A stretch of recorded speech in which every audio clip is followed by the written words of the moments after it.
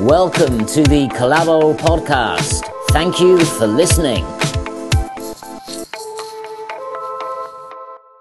Today's podcast is about pilgrimages. A pilgrimage is a long journey, sometimes very long, often to a religious place such as a shrine, a temple, or a church.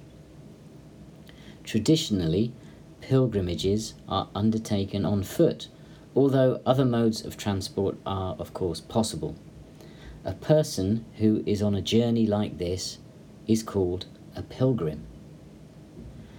There are many of these religious journeys, these pilgrimages, all over the world. One example is called the Hajj, which is undertaken by Muslims.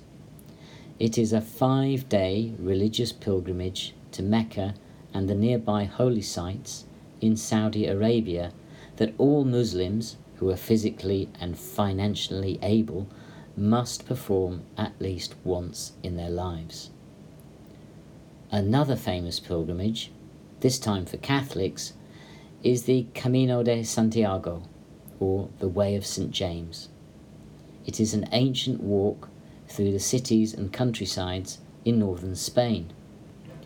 In Japan, there are several famous pilgrimages, but perhaps the most famous is the 88 Temple pilgrimage on the island of Shikoku. The Shikoku 88 Temple pilgrimage is one of the few circular pilgrimages in the world. It includes 88 official temples and many other religious sites.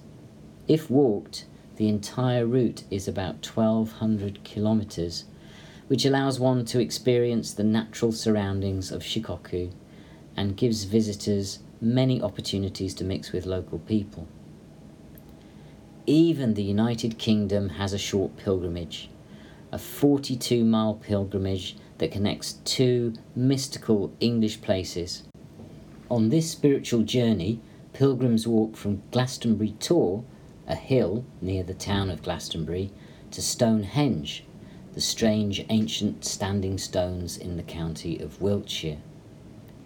Although in general interest in religions is declining, interest in pilgrimages is very much on the increase. For example, in Spain, the popularity of the Camino de Santiago continues to grow every year.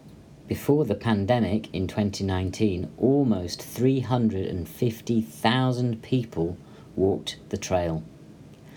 For the Shikoku pilgrimage in Japan, interest is also increasing both inside Japan and abroad, with an estimated 200,000 people travelling around Shikoku's temples each year.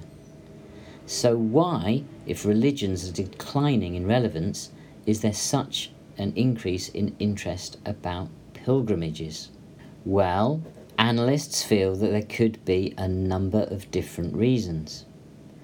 One reason is that many people have started walking outdoors recently as part of a healthy lifestyle. As people grow to enjoy being outside, they're starting to look towards walking more often, and the pilgrimage follows on from that. Additionally, as religion loses its influence, many people are searching for a deeper meaning that they are not getting from their lives. Instead, they are finding meaning through the simple but fulfilling experience of walking very old, mystical, spiritual paths. Also, the COVID-19 pandemic separated many people from each other. As a result, people began to understand that a sense of community is important. People want space, but they also want human connection. So pilgrimages have helped people build a sense of community. Before I lived in Nagoya, I spent 4 years living on Shikoku in Tokushima Prefecture, and I have visited many of the temples on the Shikoku pilgrimage. This summer and last year, I was lucky to be able to visit many temples in Kagawa and Kochi prefectures. I enjoy the peacefulness, scenery, the beautiful temples, and the chance to have a break from my busy Nagoya life. I also love to get temple stamps and beautiful calligraphy in my special temple book.